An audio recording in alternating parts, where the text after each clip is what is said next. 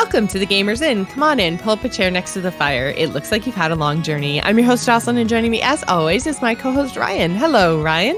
Hello. Welcome back from your vacation, your time away in the middle of nowhere. Thank you. Yes, it was. I actually got to unplug for a little bit. So we watched the first 6 Fast and the Furious movies. It was good.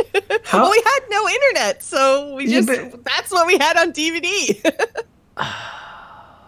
Man, okay. What is this? What is this metric of time that people have where they have time to watch the first 6 Fast and the Furious movies? Well, we watched like one a night. Like, so I suppose that's not so bad. Well, yeah, who owns them? Who owns the I'm not making fun of the movies. If you like Fast and Furious, that's fine. But like, it doesn't come off. Matt has the collector's edition. It actually comes in a round case that looks like a tire. Well, yeah. I mean, like, if they didn't do a tire, I'd be upset. I'd be more upset. Yep. I guess like there are some that are okay films, but isn't there one that's really bad? They're good movies, man. I think I've only seen the first one and maybe parts of the second one. The first one. Oh, it's so good. Except for like the casual homophobic slur that happens at the beginning that makes you remember what the early 2000s were like. Yeah. But yeah, the early 2000s were not great years. Yeah.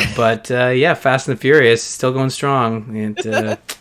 They are, apparently, which is hilarious and makes me think my phone is listening to me probably much more than I want it to. But my Twitter feed yesterday popped up with an article that was trending about how everyone needs to look equally tough in Fast and the Furious between Jason Statham, The Rock, and... Right? Okay.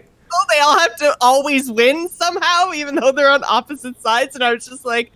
Oh, this is amazing. And then I was reading an article that like Vin Diesel Vin Diesel and The Rock won't be in the same room together, or maybe it's Vin Diesel and someone. Aw, that makes me sad. It's like Wesley Snipes Blade 3 levels of we gotta CG these guys apart, you know?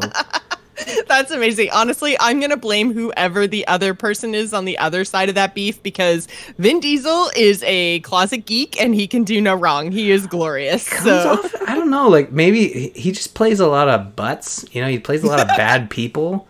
And I just don't know. I can't look past that. I don't know Vin Diesel the person. I know Vin Diesel the character actor guy. And I don't know. He seems like I don't think it's The Rock. The Rock comes off as a super nice guy, both on film and... I mean, he was in a Disney movie for heaven's sake. Like, he's probably the angel in this situation. It's probably Jason Statham. Oh, maybe, I can see Vin Diesel and Jason Statham kind of maybe that's getting on each other's nerves. Jason Statham definitely looks like... I would pay good money to see that fight. Yeah. For reasons. For reasons. Maybe, yeah. Sorry, so video games. I don't know. I want to keep talking about Jason Statham and Vin Diesel fighting. Fast and Furious. Sorry. Okay. So while I was away watching Vin Diesel movies, what were you playing, Ryan? Fast and the Furious. No, I'm just kidding. I kind of like this topic. We should do movies, like really old movies. We'll call it sack film, and yeah, it'll be great. Perfect. Yeah, that hasn't been done. Speaking of old things, people wanted to go away. I played Darksiders 3. And I kid, because I found the sweet spot with the game, and I've been enjoying it. I think we talked about it when it came out. You had played it on Xbox One. Yeah, I had the review copy, and I played it on my... Yeah, I'm 99% sure it was on the Xbox, and it, wasn't great. Because, again, I'm starting to run into the same issue across a whole bunch of my platforms, because I have all, like, the first-generation stuff.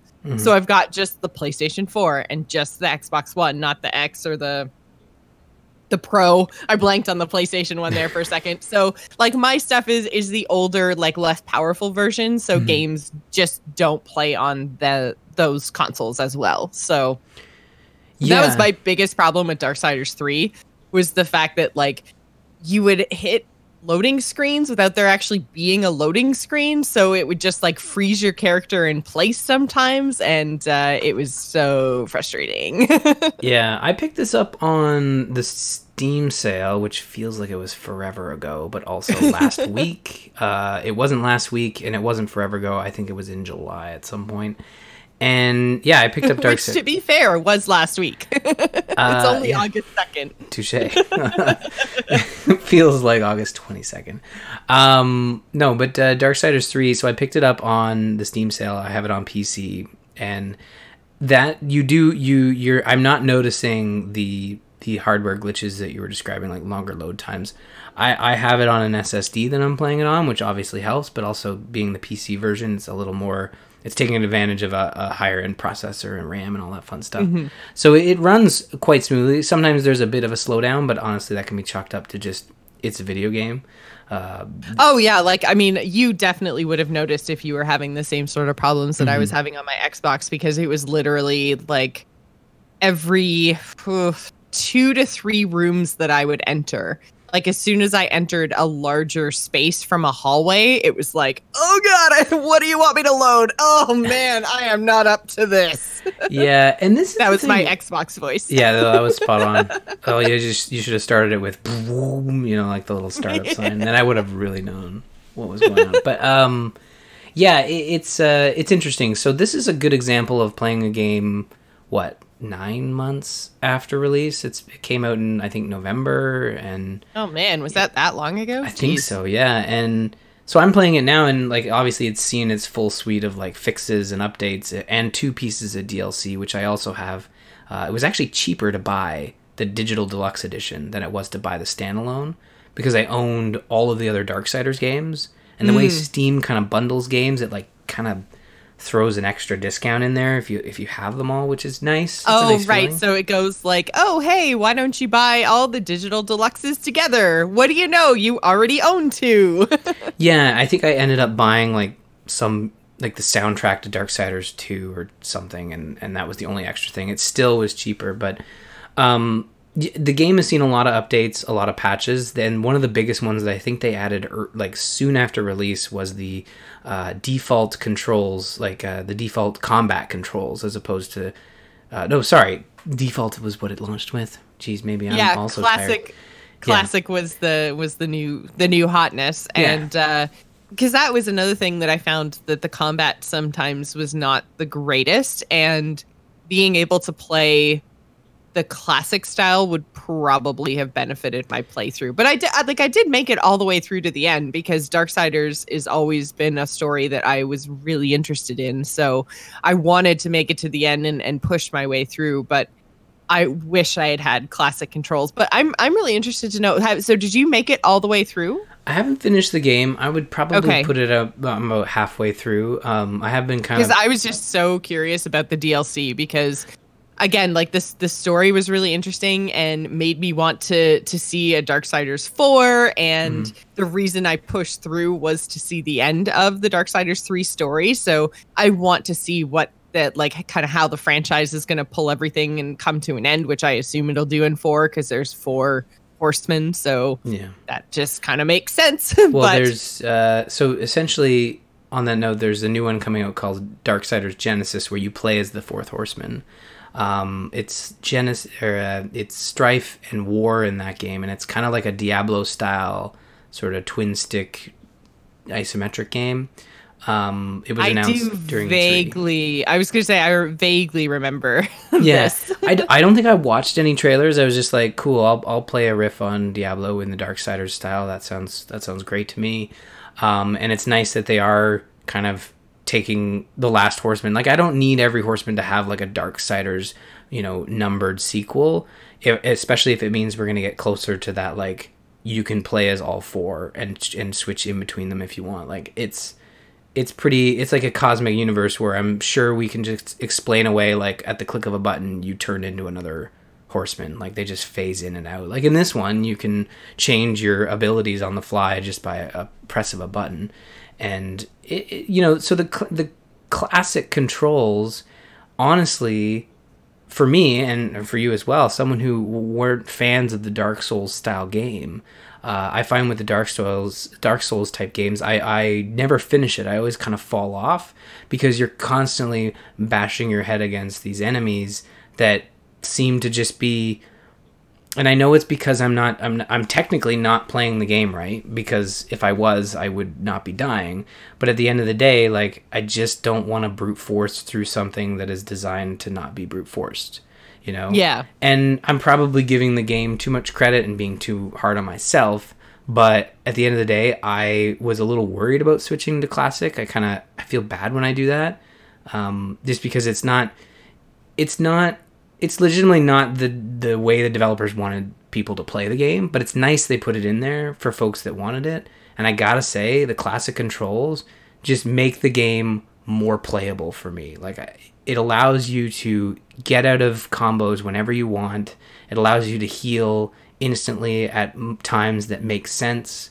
Like, if you're getting hit, you're not going to be able to heal instantly. You have to kind of be sort of able to, I guess is the best way to describe it. But the Classic controls are just so above and beyond what, the Dark Souls game is offering you. And it's really great that they don't tie it to achievements. Like they say, like, if you can switch back and forth if you want to. You don't have to be, set in on a specific control type. But I still found the game was kind of kicking my butt, and I did another thing that I don't normally do. I actually put it onto story mode difficulty, which again, I'm not saying is something people should never do, but it just kind of feels like this is a setting in there, and you're taking away from what the developers wanted you to play. But honestly, I'm kind of coming around in this scenario in that the developers weren't wrong, but for me, like, Classic controls and story mode made that a better and far more playable game for me. Well, yeah, because I mean, we've talked before about how we're not really fans of the one hit and die mechanics, and even though I eventually made my way through that game, it was not a great experience at some points, because I wish I had just turned on story mode and gone for it, because I think I played through on I think there's is it story mode and then normal and then hard and then some kind of impossible thematic name for like super uber hard mode. Yeah, so I think I played through on just hard instead of normal, because I don't know. That sounds terrible. Like a glutton for punishment for some reason, I guess. I really don't know why, but I think it's because it might be that you get the like cascading achievements, right? Like, I knew I would never do it on uber hard mode, but I would, if I did it on hard, I would get all the achievements for hard and normal and story. Yeah, it's one of those things where Steam achievements were always about exploring new portions of games. Oh, there's an achievement if I go in this direction instead of that direction. I'm gonna go check it out. For some reason, Steam achievements were never like, I gotta get all these. Now, there are probably a couple games where I'm like, I'm gonna push myself and try to do hard to get all these achievements. But it was really it was the PlayStation and Xbox where I'd kind of pushed myself. But nowadays, it's like, I want to enjoy Darksiders 3. I want to enjoy the story. I like the characters. I think a lot of people gave, these characters a hard time, especially in Darksiders 3. But I found they were they fit in with just all the other characters. I mean, Fury likes to yell a lot, and she's not very patient. But at the end of the day, she still comes around. That's her thing, right? She is Fury personified. That's what she's supposed to do. She's supposed to be angry. Yeah, and it could have been a lot worse. They could have done early Kratos, right, where he's literally just yelling at everything, including like vases, whatever. Well, and I mean, I think they did a really good job of personifying war and death in the first two, because I mean, war was very much, again, not necessarily quick to anger, but quick to fight. Like, his way of doing things was always very similar to Fury, where he was just like, okay, who do I come in and who do I stab? Like, that's what I do. And then Death was much more like tricky and kind of what's the word I'm looking for? Kind of like mischievous or devious would be other good words for him. He was a little bit quieter as a hero in Darksiders 2. And I really thought they did a good job of making them feel a lot like I'm interested to see what they're going to do with Strife in this Diablo-ish thing, which is kind of blah because I'm not a big fan of that genre. But again, like not a big fan of Dark Souls, not a big fan of Diablo, but I'm sure it still will be fun because I do remember having fun in Diablo when it first came out. So maybe I just need I think the characters will help bring it. I was going to say, yeah, and more recognizable story, like a touchstone for me that isn't just like we're throwing you into this world you know really nothing about.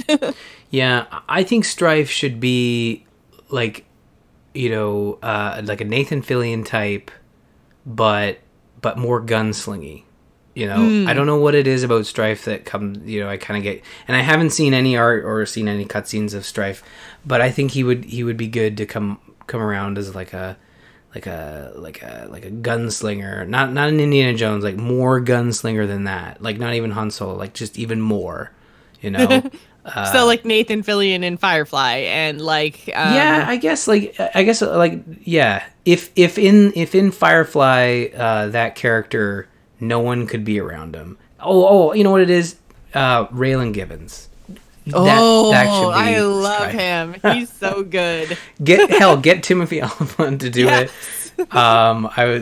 He would be amazing. That might be too top tier for top down scroller. Yeah, THQ Nordic. But I honestly I surprised myself, and I think it was a moment where I grew as a gamer, where I'm like, you know what? I want to enjoy this game. I have no problem doing this. And honestly, sometimes when you put it on story mode, this is my problem with story modes and easier difficulties, that oftentimes it does feel like the developer's like, fine, we'll give you something easy, and they don't put as much design or thought into it as they do the intended experience, which is normal.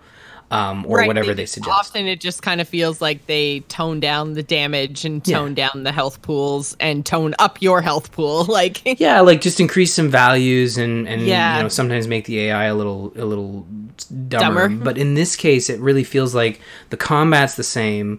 The enemies have the same movements, because I would switch back and forth to kind of get a feel where, is this really how I want to play the game? And it is, but in story mode, it really just feels like you do more damage, you can take more hits, but the combat is just as exciting because it doesn't feel like they've tuned it in a way where the enemies are less aggressive. Pushovers. Yeah, it means you can take more hits, which is awesome because I get hit a lot because I'm terrible at dodging. So it works out quite well. And the DLC is interesting. It's 2 pieces of sort of side content, unrelated to the story.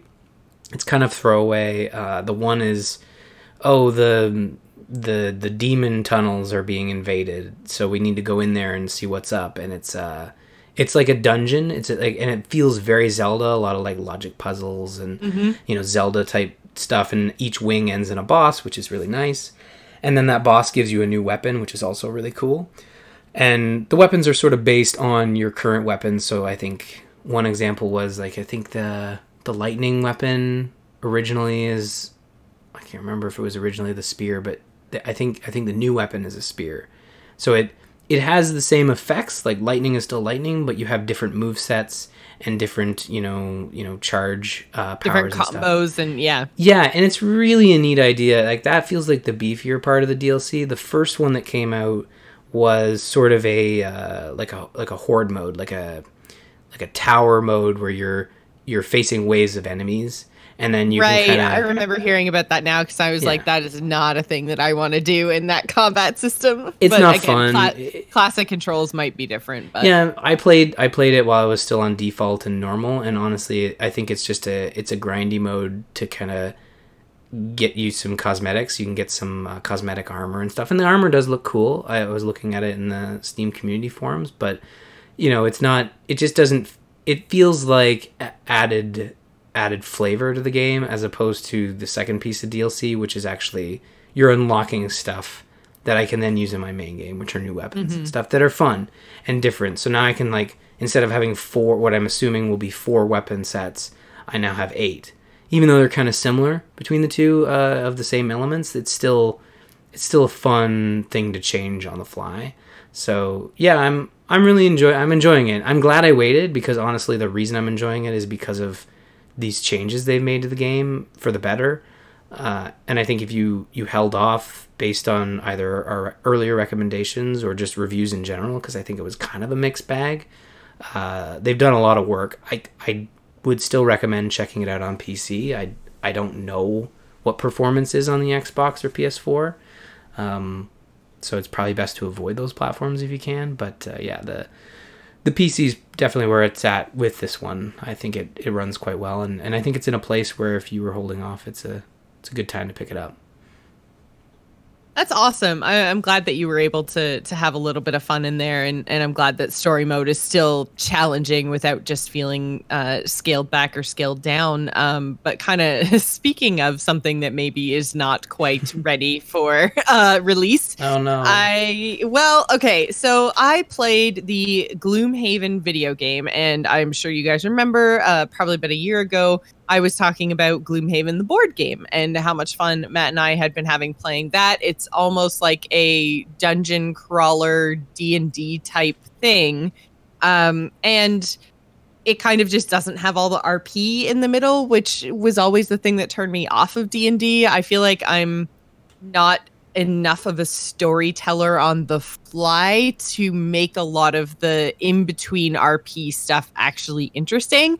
I really liked the combat, and Gloomhaven kind of felt like a D&D thing that had all of the stuff I didn't like stripped out and was basically just down to the strategy and the combat. So if you guys remember, there were a bunch of different characters that you could play, and essentially you have cards in your hand, and you play 2 cards a turn, and then they go into your discard pile, and then you can rest and get all but one of your discards back, essentially is how it works. So over time, that's kind of like your timer on each different dungeon scenario is when you run out of cards, you lose. So it's fairly straightforward in a concept, but when they translated it to the video game, it's essentially Gloomhaven online. Like, it basically is like the board game. Like, there's like the squares are the same, the movement's the same, all the rule sets are the same, all the cards are the same. They basically took Gloomhaven and put it onto PC.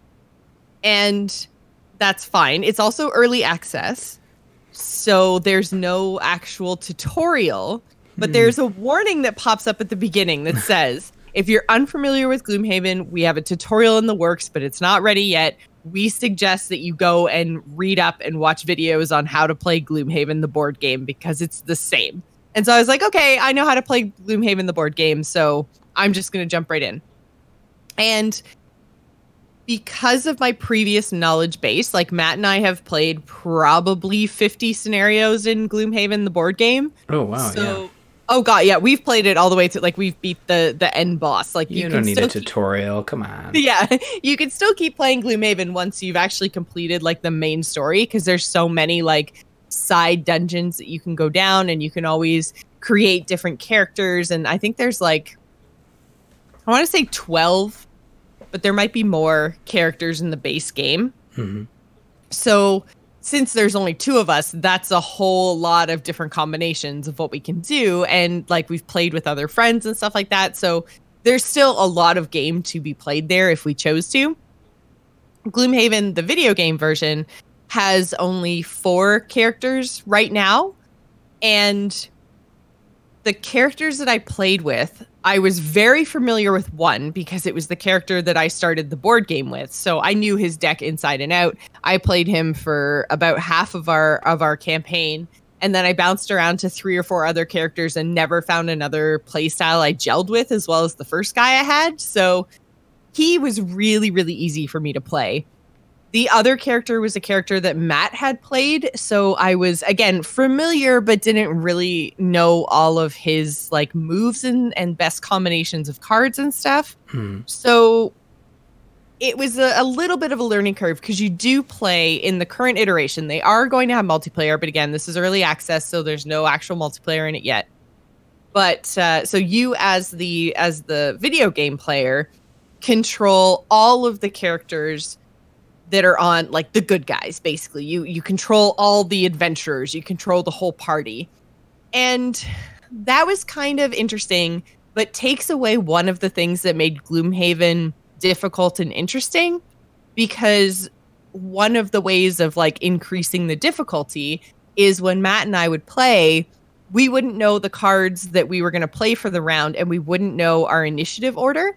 So sometimes I'd be like, okay, I have this super cool plan. And then we'd play out our cards, and then Matt would go first and then ruin my plan. And you have to kind of adjust on the fly. But when you're controlling both characters, then you can set up initiative order. You can set up like basically a 4 move set instead of a 2 move set. And it takes a little bit of the guesswork and the difficulty and the improvisation, takes a little bit of that out of the game, which was kind of unfortunate. But I will say it looks really cool. Mm-hmm. Like the graphics and the visuals are really, really awesome. They've done it looks quite polished considering it's an early access game. Like you can see all of the like board assets and the character assets and the spell animations, like all of that stuff is in there and it looks pretty good. I didn't have anything that like straight up glitched on me. It feels like they have a real good, very similar to Sea of Thieves actually. Mm-hmm. It feels like they have a real good base and now they just have to like build it out. Yeah, so it's like, so it's early access. They say probably like another 9 to 12 months in early access. Now, from a gameplay standpoint, like, are you having direct control over characters, or is it turn-based? So it's turn-based. Okay. So it's a strategy game. So you're basically like you're moving around the board. So you have to plan your character's movement and then what abilities they're going to use, and then all of the combat is done in initiative order, and the cards that you play dictate your initiative. And then the enemies get their own randomized initiative. So it's a little bit unpredictable. Like you don't know what your enemies are going to do. You don't necessarily know where they're going to go, but you can sometimes guess based on, what your knowledge of the characters are, which again, I went into the first dungeon. I faced like skeletal archers, a couple of cultists, a couple of spirits, and I was like, okay, I know that like you guys are ranged attackers and you guys are melee attackers and you guys are gonna summon more skeletons. And because I played through Gloomhaven, so these character types were familiar to me. The other thing that was familiar to me was just the fact that I had an inventory and I knew about the cards and active abilities and stuff, and they give you absolutely zero help. Like not only is there no tutorial, but there's no tooltips, there's no anything. So it took me a while, even though I knew how to play the game, it took me a while to figure out how to actually like input my commands into the game. I'd be like, okay, I want to choose these 2 cards. How do I do that? I want to target this enemy. It's like 2 to 3 minutes to figure out how to target that enemy and cast the card that I want at him. So there was a definite learning curve. If you've never played the board game, do not touch Gloomhaven with a 10-foot pole. I will probably amend that statement once it's a little bit further on in early access, because Gloomhaven itself is a fabulous game. It's very engaging. It's really fun to play. I think it's better, like I said, in a co-op party with somebody else. But after playing it like solo, it's not terrible. Like It doesn't necessarily cheapen the experience too much, if anything, because there definitely were times where, Matt would go first, kill everything in the room, and I'm like, well, my turn is stupid. So, well, you just get to loot the room. Yeah, since I'm not, since I am controlling both of the characters, that never happens. I can kind of create these much more complicated turns because I know everything that's going to happen. So it's like the positives and pros and cons, positives and negatives to the fact that you're the only person playing the game. But so I did play with the Brute, and I played with the Cragheart, which, oh my God, I love the Cragheart. The Cragheart is the best character in the game. Don't at me. But or do at me. Or do. But, you never know. Yeah. I think once the tutorial is implemented to kind of bridge the knowledge gap in people who are not necessarily familiar with the board game. Yeah. And then also once multiplayer is actually implemented, I think that this is going to be a really, really great game. And you can see the direction that they're trying to take it, because I think they've got something like 10 or so scenarios in there. And I mean, Gloomhaven, the base game, has, I think, about 100 dungeons to play through. So it very much seems like when I went into the first dungeon, again, I totally recognized it as one of the ones that we had done. Oh, neat. With the enemies and everything else. So it very much seems like they are taking Gloomhaven, the board game, and putting it onto the computer, but then also just the way that the story started is different than the board game. So I feel like they're going to pull some scenarios from the board game, do some of their own stuff. And I'm interested to see where this ends up in a year.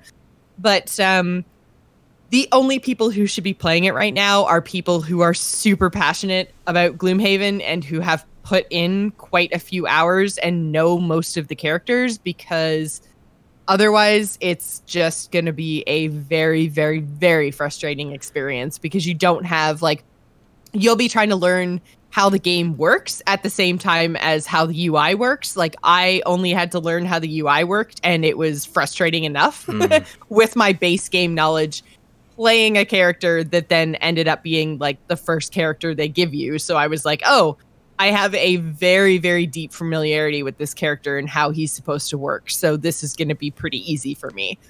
Right. So, yeah, if you come in without that knowledge, oh, it's going to be rough. And I've seen some people be like, this is the worst game I have ever played. Like, Gloomhaven is officially a thing that happened to me. It's now one of my traumas. And I'm like, that's a little bit harsh, you guys. Like, it's not that bad. It's actually very polished, not buggy. Like, I'm having a really good time in the game, but I also have a vast knowledge base of Gloomhaven that many people are going to be lacking. That's a very good caveat to the game, to say, like, it's in a good state, but it's sorely missing a tutorial, which honestly, I mean, I might be wrong with this assumption, but for me, when you build a digital version of the board game, there's a couple of audiences you're aiming at. People who have never played the game, nor have the time or people or even, money to invest in such a large board game.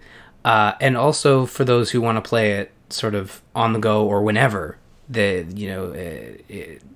without all the setup, without the space and because Gloomhaven takes up a lot of space. Like, we bought a gaming table to play Gloomhaven. So yeah. And I think it's a big game and a big investment for sure. And this is a much more accessible version of it. Yeah, and you can hardly even, like, I bet you right now if I tried to go buy Gloomhaven, the board game, I would be struggling. As opposed to I can go to Steam right now and buy Gloomhaven on Steam. Oh yeah, Gloomhaven is really, really hard to find. Like, it was #1 on BoardGameGeek.com forever, like basically since it launched. Like, it's got amazing reviews. Like, everyone that I've talked to who plays it, with one exception, but he's somebody who doesn't really like anything, so sounds like a lovely person. I kind of take his opinion with a grain of salt, but doesn't like anything.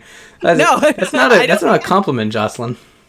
I don't think I've ever had a conversation with him where he's started it with, "Oh, hey Joce, I have this thing that I like that you should see." It's always, "Ugh, I tried this thing and it was awful." I mean, he probably likes breathing, right? I don't know, man. I guess it depends where you live. Like, oh man, I live near a dump, and every exactly. time I breathe, it's just smells. like, man, I want to take an air freshener and just hang it off my tonsils. Like, okay, buddy. I could see him saying that. So we'll have to talk offline and see if I honestly I have no guess as to who this is, but but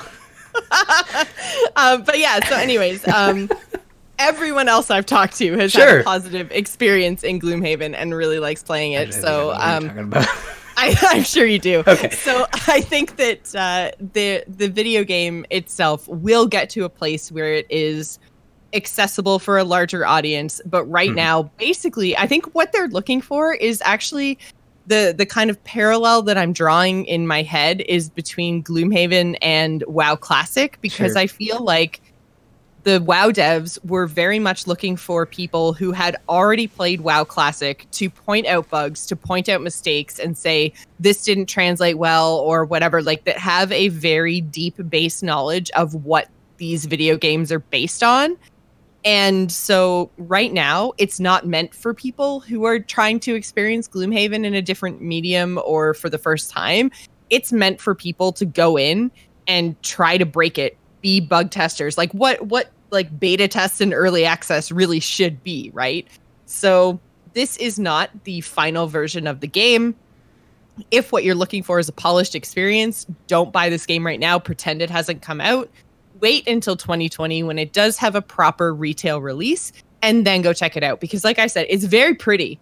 And they've obviously gone to great pains to recreate like the miniatures and the feel of the characters, and there's a lot of like weight and physics to the game that you may not necessarily expect, and a lot of the magical effects are really pretty. So it's in a very good visual space right now, and you can see the people that made it really enjoy and care about the board game and want to see it succeed on the PC. So give it time. Mm-hmm. And if you're like me and you've played a lot of Gloomhaven, then you're one of the people that should be in there as kind of like an early access tester. Like they want people knowledgeable and passionate. So get in there, be knowledgeable and passionate, and support the developer, because you can really tell they care. They're not throwing this together just on a whim to kind of capitalize on the name. Like you can tell it's a labor of love, and I did enjoy the limited time that I spent in there. That's really good. Yeah, and this is developed by Flaming Fowl Studios, the guys that did, or the team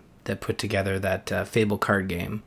So a lot of ex-Lionhead developers that moved on from the canceled Fable project to work on this card game. I know. Well, it's coming back. Don't worry.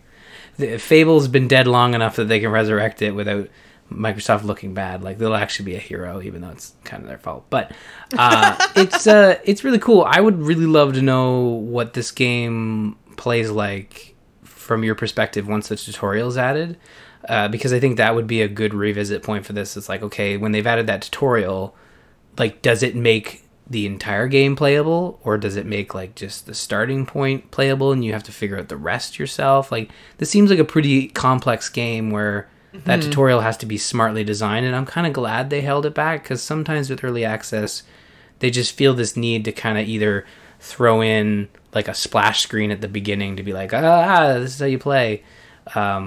Other times they do this where they just apologize and say it's coming later. Like it's early access. Oh yeah, they put up a warning. They're like, you should not be here if this is what you're looking for. They should maybe put that on the store page. I didn't see it there, but honestly, that would probably be. I mean, they might do it once they realize they're getting a lot of negative press. But I mean, it seems to be positively reviewed on Steam, so that's good. Yeah, the people who bought it on Steam do seem to be reviewing it fairly well. Mm-hmm. It's mostly like on Twitter that I've seen people be like, boo earns, and I'm like, you guys. That's like Twitter now. That's just Twitter. Yeah. Well, that's the thing, right? And that's what I'm trying to kind of take with a grain of salt. And I think we've talked about this a few times with video game reviews. It's just like, it seems like everyone's just mad about everything now, and nobody can find the fun. So I don't know who to trust, because everyone just seems to be crapping on everything. So I mean, that's a take, right? Like that's one take you can have, and the other take is, I don't know, just not. What is the saying? Yucking people's yums. I don't say it out loud very often. You never heard that? No. You've never heard that statement? I don't want to yuck your yum. I have not. I feel awkward saying it out loud now that you've never heard it. It sounds super gross. Doesn't it? Yeah. If I say it again, yuck. No, I can't do it. Now I can't do it. I feel terrible. Oh my god. It's a real thing. There's no way I made up something that clever on the fly. Come on. Oh my god. We'll get comments in the Discord. I'm sure that it is a thing. It's just not a thing that I have ever heard, but that doesn't mean it's not a thing. Hey man, don't be stepping on us cool young kids. Oh, you know what else is a thing? What's that? That I keep coming back to. I know. I just can't quit it. Well, it's because they keep releasing expansions every other day. I know! And every time I look at it, I'm like, oh, I like cats and dogs. I like being famous. I like going outside. I don't, actually. I am actively currently controlling a much smaller in the computer version of me who likes to go outside and who actually can garden. Unlike, this is the funniest ever, because I literally put a garden outside of my house in The Sims 4. So we're talking about Sims 4, if you guys haven't figured that out yet. Mm-hmm. And so I actually put a vegetable garden in the backyard, and I'm sending my sim out. She's planting and she's weeding and she's like pouring water on them and stuff. And I'm like, I haven't been out to my garden in my backyard. You have a garden. What are you doing? I do have a garden, and I haven't been out there to tend my garden since before we went away on You also vacation. have a cat, right? I do also have a cat, and I have a cat in The Sims 4 that's orange and named Thrall as well. So, yeah. I'm not making fun. So is that the newest expansion, just outside? There is an outdoor living one, but honestly, I couldn't even tell you what the most recent expansion is. I have just seen like a whole lot of my favorite Twitch streamers were kind of like playing whatever the game is that they were known for, and then kind of flipping over to Sims 4 just as like a cooldown, or they had like houses filled with characters like subs from the stream, or I had one girl who's a DBD streamer who made like all the survivors and had a house full of the Dead by Daylight survivors that she'd made. So like, I don't know, there's this element of creativity to The Sims 4 that appeals to me when I just kind of want to turn my brain off. And I love that I'm talking about how cool and creative things can be. And then I literally just made a carbon copy of me and put her in the game. But I didn't realize if you don't make your Sims exercise, they get fat. So my Sim's really fat now. Even though she's going outside. For some reason, my Sim being really fat makes me feel bad about me. So I think maybe I need to start playing a household that doesn't mirror mine so closely, so that like my body image is not tied to my super overweight Sim. I don't know. Well, but anyways, the whole point of this was to say that there are now, and this is kind of my overarching problem with The Sims as a franchise now, is that we are, I believe there's either 7, if not 8 expansions. There's tiers to Sim expansions and DLC. So there's there's expansions which are like $60, which are, adding new towns, adding new functionality, adding new like objects, and like they are very, very, very large additions to the game.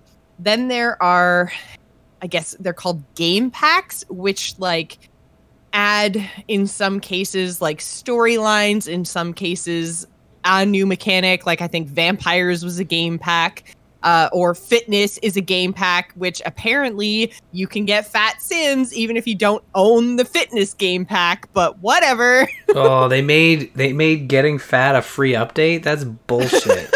Right? Well, technically, you do have like a treadmill in the base game. That's a thing. But like gyms and owning a gym and having a gym career and everything else, that's all new. But anyways, that's a bit of a tangent. But so there's kind of those game packs. And then there's stuff packs, which are like around $15, I think. And those are just like, we're adding more outfits. We're adding a few objects. Like, for instance, there's a pets expansion and then a pet stuff pack. So in the pets expansion, they added the ability to create dogs and cats in the same way that you can create a person. Oh. They added like all of the objects that go along with them. They added the veterinarian career. They added a whole new town. And then the stuff pack is like, there's a hamster cage and there's like a fish bowl, and it's like basically like small pets, and then I think pet costumes and something else. Like, so it's kind of like little extra stuff. But then part of me is like, why don't you just put that little extra stuff in the freaking expansion? Yeah, that seems a bit like, I know they want to space it out, but I mean, I don't know. Well, and then there's a parenting one, Uh-huh. and then there's like a toddler stuff pack, and it's like you can like send your toddler to preschool or something. I don't even know. That's something people. Anyways, do, yeah, but that's like the thing they added in the stuff pack. Anyways, it's weird, but yeah. my problem with all of this is, so I think I bought over the course of, I guess since the release of Sims 4, I've purchased, I believe, 4 expansion packs and 3 game packs, and then 3 stuff packs. Mm-hmm. And that combined with the base game of Sims 4 and all of the background free updates that they've done, now I feel like Sims 4 is the kind of game that I can really dig my teeth into, that I'm very much enjoying, that has all of the things that I felt it was missing. That's all there now. You know, it's much, much easier to move around and feel like you're part of the city, though there's still load times. I mean, I think, it was either Sims 2 or Sims 3, I can't remember now. It might have been Sims 3, where like it would be like a loading screen, but the loading screen was like your sim would get into like a taxi, and then you would follow the taxi from, you know, place 1 to place 2 through the town. So technically there was nothing you could interact with. It was definitely loading the place you were going, but it was doing it in what was a much more immersive way than popping up a like quick tips. Here's a picture of your sim, Right. like type of a screen. So it's still not all the way there in terms of immersion, but the background like systems and everything that you can do is much, much better than when Sims 4, the digital deluxe, launched. And that was like, I want to say 2015 now. I'm pretty sure we're about 4 years into the lifespan of The Sims 4. And it shouldn't take 4 years for a game to feel like a fully fleshed out concept. Yeah. Well, you know what happens now that you've said that out loud is The Sims 5 gets announced. Oh, I know. Start I'm all over. surprised. I'm surprised when I looked at how long it had been since The Sims 4 had released. Because I looked at it and I was like, wow, there's so many expansions and game packs now. Like, this must be getting to the end of its kind of development cycle. And I looked and I was like, oh yeah, 2015. Damn, that came out a long time ago. It feels like it just launched because I had so many problems with it. And I kept, you know, walking away and then coming back and giving, you know, the base game and one expansion a shot. But it turns out that the magic number is the base game plus 4 expansions. And then you start to feel like it's an immersive world. So, I mean, I've spent so much money on this game now, but I have played over the past few nights. I've played a good like 12 hours of Sims probably. Like I've sat down and had a few nights of 4-hour sessions in The Sims, and I've had a really good, entertaining time. I did make one big accidental mistake though. I was playing as my household, and apparently there are like played households and unplayed households, and they're actually like flagged as such in the map of the town when you're first loading into the game. And I thought that I was like selecting the house as in like, I want to play that one. But apparently I was changing the flag from a played household to an unplayed household. And if you guys don't want to know like a super easy cheat way to play the game, maybe stop listening now. But basically I flagged it as unplayed and went, oops, that's actually a household that I want to play. And it reset my money to 20 grand, which is the starting amount that you get to like buy your lot, buy and build your house and furnish your house. So my sim went from like $20 in the bank, freelancing her ass off, which again, maybe I should have picked a little bit further from home career. But anyways, she went from a like $20 in the bank freelancer to all of a sudden being able to afford a second home if she wanted one. So yeah, that was a mistake. But I mean, it worked out really well because then I could just buy everything I wanted. Well, you know, if only life had that toggle, right? Where's the person toggling my play status? Yeah, just give me 20 grand. I'll even take 20 Simlish. Yeah. Oh man, 20 grand. That would fix so many things. It would fix a including lot. yeah, including the leaks in my basement. Not a euphemism. God. Think of the leaks you can fix with 20 grand. Oh my god. From head to toe. Okay, stop. I don't have that many leaks. I wasn't talking about you. I was just making fun of the general statement. But no, I think it's good that you're playing Sims 4. You know, honestly, there's not many games that after 4 years people go back to and play. So I think we talk about it on the show, I'd say every maybe 6 months, at least once a year. And that's really cool. Yeah, it's about once a year that I go back to it because The Sims as a franchise is just, has such a special place in my heart because I would come home from school and I was not the most outgoing or social or loved person in high school. I think a lot of people probably listening to the sound of my voice didn't have the greatest time in high school. So I would come home and escape into my sim world. And, you know, whether that was healthy or not still remains to be seen. But the point is, you know, I would go into that original version of The Sims. And I mean, oh God, Making Magic was such a fun expansion. And it just like, there was just so much to do. And it was my escape from a lot of crappy stuff. So it has this, like, I've grown with the franchise, I guess, much the same as probably like you with Halo, right? Like it was the thing that you did and you have so many fond memories of that you will play every Halo game that comes out. I will play every Sims game that comes out. I just hope, and I mean, I'm not going to hold my breath because I feel like they've gotten worse with every iteration of like stripping the original like base game down to its bare bones because they upgrade the engine behind it so much that then they just don't put too much on top of it on launch and they fill in all those gaps with expansions. So I don't know. I think now with the expansions that I own, I will probably play a lot of Sims 4 and totally ignore Sims 5 for a few years. Like if they announce it for 2020, I'll be like, okay, I'll take a look at that in 2023 when there are expansions of content that I want. Because now the thing that I've learned about The Sims is that the base game is going to be crap. But if you give it some time and you give it some expansions, then it's still the same Sims that you love. So if you haven't looked at The Sims 4 in a while, take another look.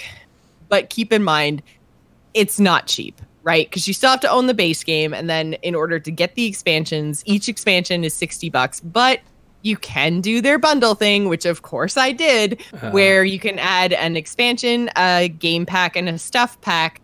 And all of that is $60 instead of, I think, like 60, 25, and 15. So you save a lot of money by bundling it up. So it's, yeah. Go and do the bundle if you are going to buy stuff. Yeah. And you know what also might be an option is EA. I know we don't like to talk about subscriptions, but EA Access Premier, not Origin, but Premier, the $20 Canadian service. I don't know how much DLC it would give you, but the base Sims 4 game is part of Access and Premier.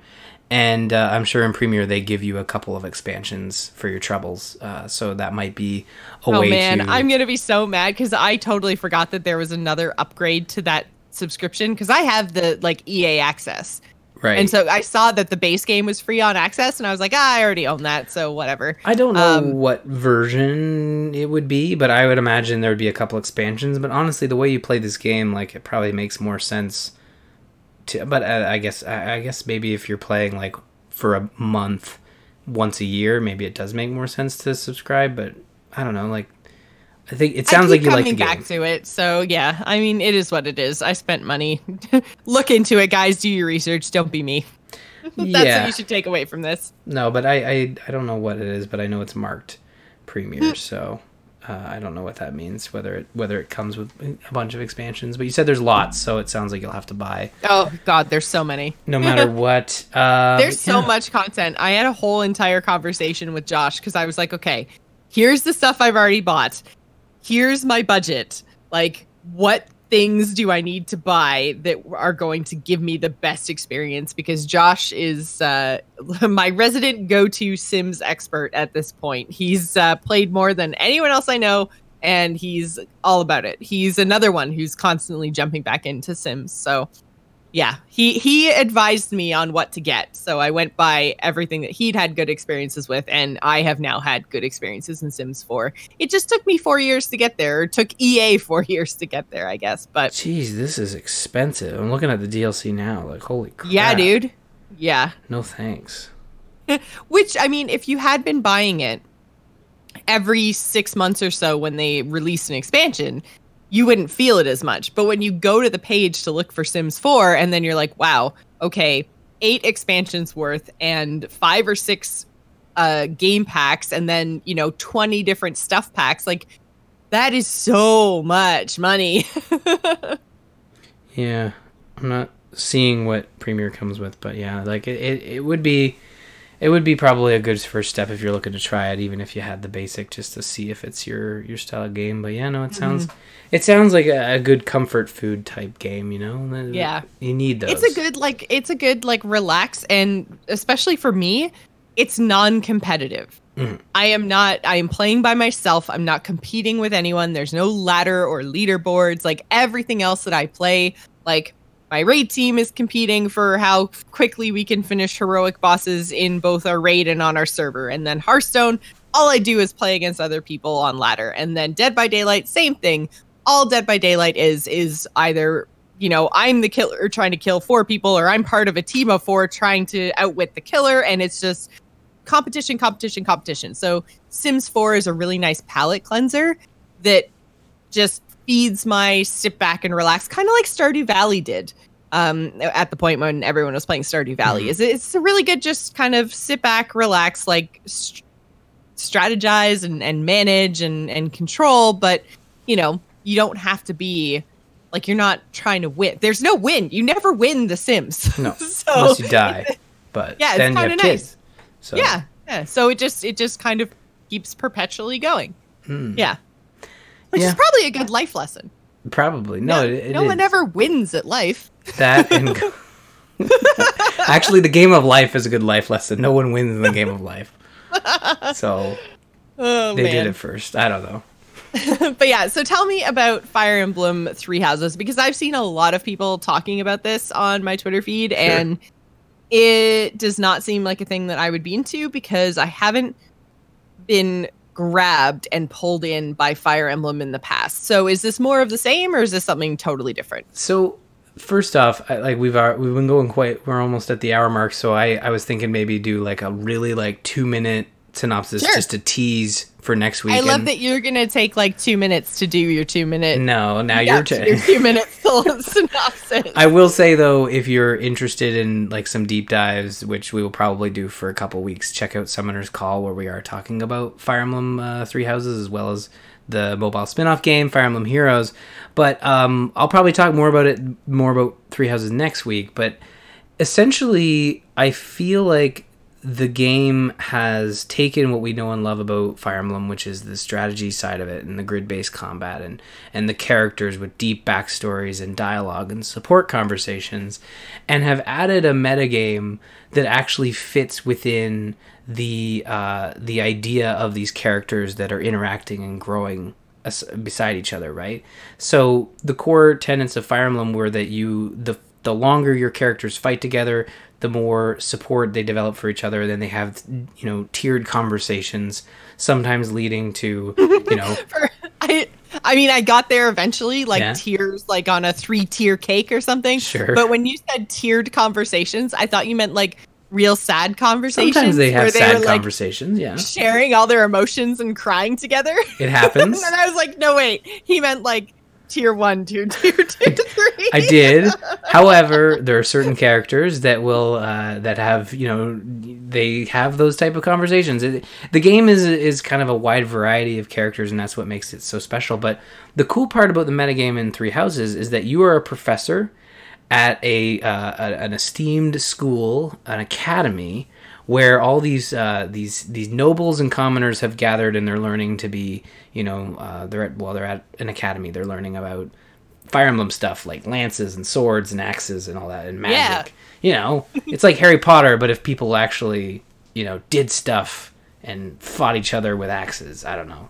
Like, I guess the last 3 books, basically. But, so yeah, it's like Harry Potter. Like, the metagame is you are a professor and you're running around the school and you're talking to people and having conversations.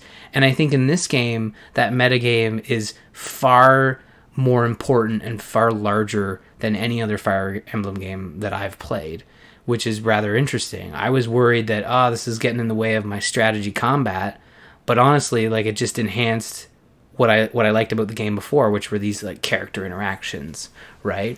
So whether that means you would enjoy the game, like the combat, like the turn-based combat is far removed enough every so often that you're actually, by the time combat rolls around, you're like, oh great, we're back into combat, this is awesome. As opposed to in the other game, you if you were not a big fan of grid-based combat, you'd probably have to put the game down and take a break after playing 2 or 3 maps. But yeah, like it's a solid game, and honestly adds some much needed depth to sort of the story and the character interactions with the sort of school metagame as you're running around talking to people and interacting, and they're like little quests that people give you, like everything from, you know, catch this specific fish to go deliver this letter to someone, like little stuff that kind of sends you back and forth, but it's oddly satisfying to kind of like run around as this professor and interact with all your students and have these conversations. It's really cool. Honestly, it's a really neat addition to this game, and I did not anticipate enjoying that portion of the game as much as I have been. It's been because I really like interacting with the characters. So like this just gives you more of that outside of the battlefield. Like the other Fire Emblem games, it was like you would do the battle, and then sometimes you would have to like walk up to someone to get the support conversation, and then eventually they just made it an option in a menu after combat. You just go to the support option and it just shows 2 talking heads talking to each other, right? So this one kind of builds that out a lot more and gives it more context. But yeah, I think for you, I think if you were looking at this game, you'd have to be into the type of characters they're sort of throwing at you, and the fantasy story of it all. It's quite interesting. There are 3 warring houses, and they're all at the same school. They're not warring. I guess that's a bit of a. They're more just coexisting. They're competing. Yeah, they are competing. Yes, but it's not like. But in all the houses are. It's not like Harry Potter where it's like, oh, there's clearly the bad house, and there's clearly like the fluffy house, and you know, and there's the 2 houses in between that are, like people actually like to be a part of. I'm not going to name names because we'll get emails. But then in Fire Emblem 3 houses, like these 3 houses are very, you know, they're distinct, but not one of them kind of jumps out at you as like, this is the bad house, this is the good house, this is the neutral house. So it's in typical Fire Emblem fashion, like the story is very deep and sort of fits within the characters they're sort of putting forward. But I'm really enjoying it. I'll talk more about it next week. I'm not too far into it. It's only been out a week, but I'm slowly kind of making my way through it. I'm thinking I'm like chapter 7 now. But yeah, no, I'm definitely enjoying it for sure. And I think I can't remember if Matt played the Fire Emblem games, or he would probably dig the strategy parts of this game. He might like the dialogue stuff. There's a lot of, it's all voice acting, but there's a lot of dialogue and character interactions. I wonder if maybe it's a game we should play together where like I can play through all the dialogue trees and stuff, and then Matt can just play the strategy. So I'll be like, hey honey, here, have fun. And then he could be like, talking. And then we can go back and forth. It would probably be a good shared game. I think it's laid back. And that's what I really like about these games, is that you're never, it's kind of like your Sims 4 in that you're not really having to be on the ball. You can kind of just, lay back and play. It's not like playing Mario or a combat-based game. You can kind of just, progress through at your own pace and set the controller down if you need to, just to listen to the conversations that are happening. But the combat is a lot of fun too, and they've made some improvements. But the whole game is a complete package. It's like they've really taken the Fire Emblem sort of franchise and really ran with it, as opposed to just making like another up-resed or another 3DS type game. Like this is its own thing, which is I mean, that's all you can ask for with the way that they have been releasing Switch games, where it's kind of like a better version of the Wii U one. This one feels like they set out to make a proper console Fire Emblem game that also plays well on handheld. So it's really good. Yeah, I mean, if you guys are itching for a game to play together, this might be one to at least check out and do a little research on. Sounds good. I mean, like, it's probably not up my alley necessarily, but might be, like you say, a good thing to play together. Very, very cool. Well, I look forward to hearing more about what you have to say next week. But until then, you can check us out on patreon.com/thegamersin. Thank you to all of our patrons who are supporting the show. You can also head on over to bit.ly/TGI Discord or email the show at info@gamersinpodcast.com.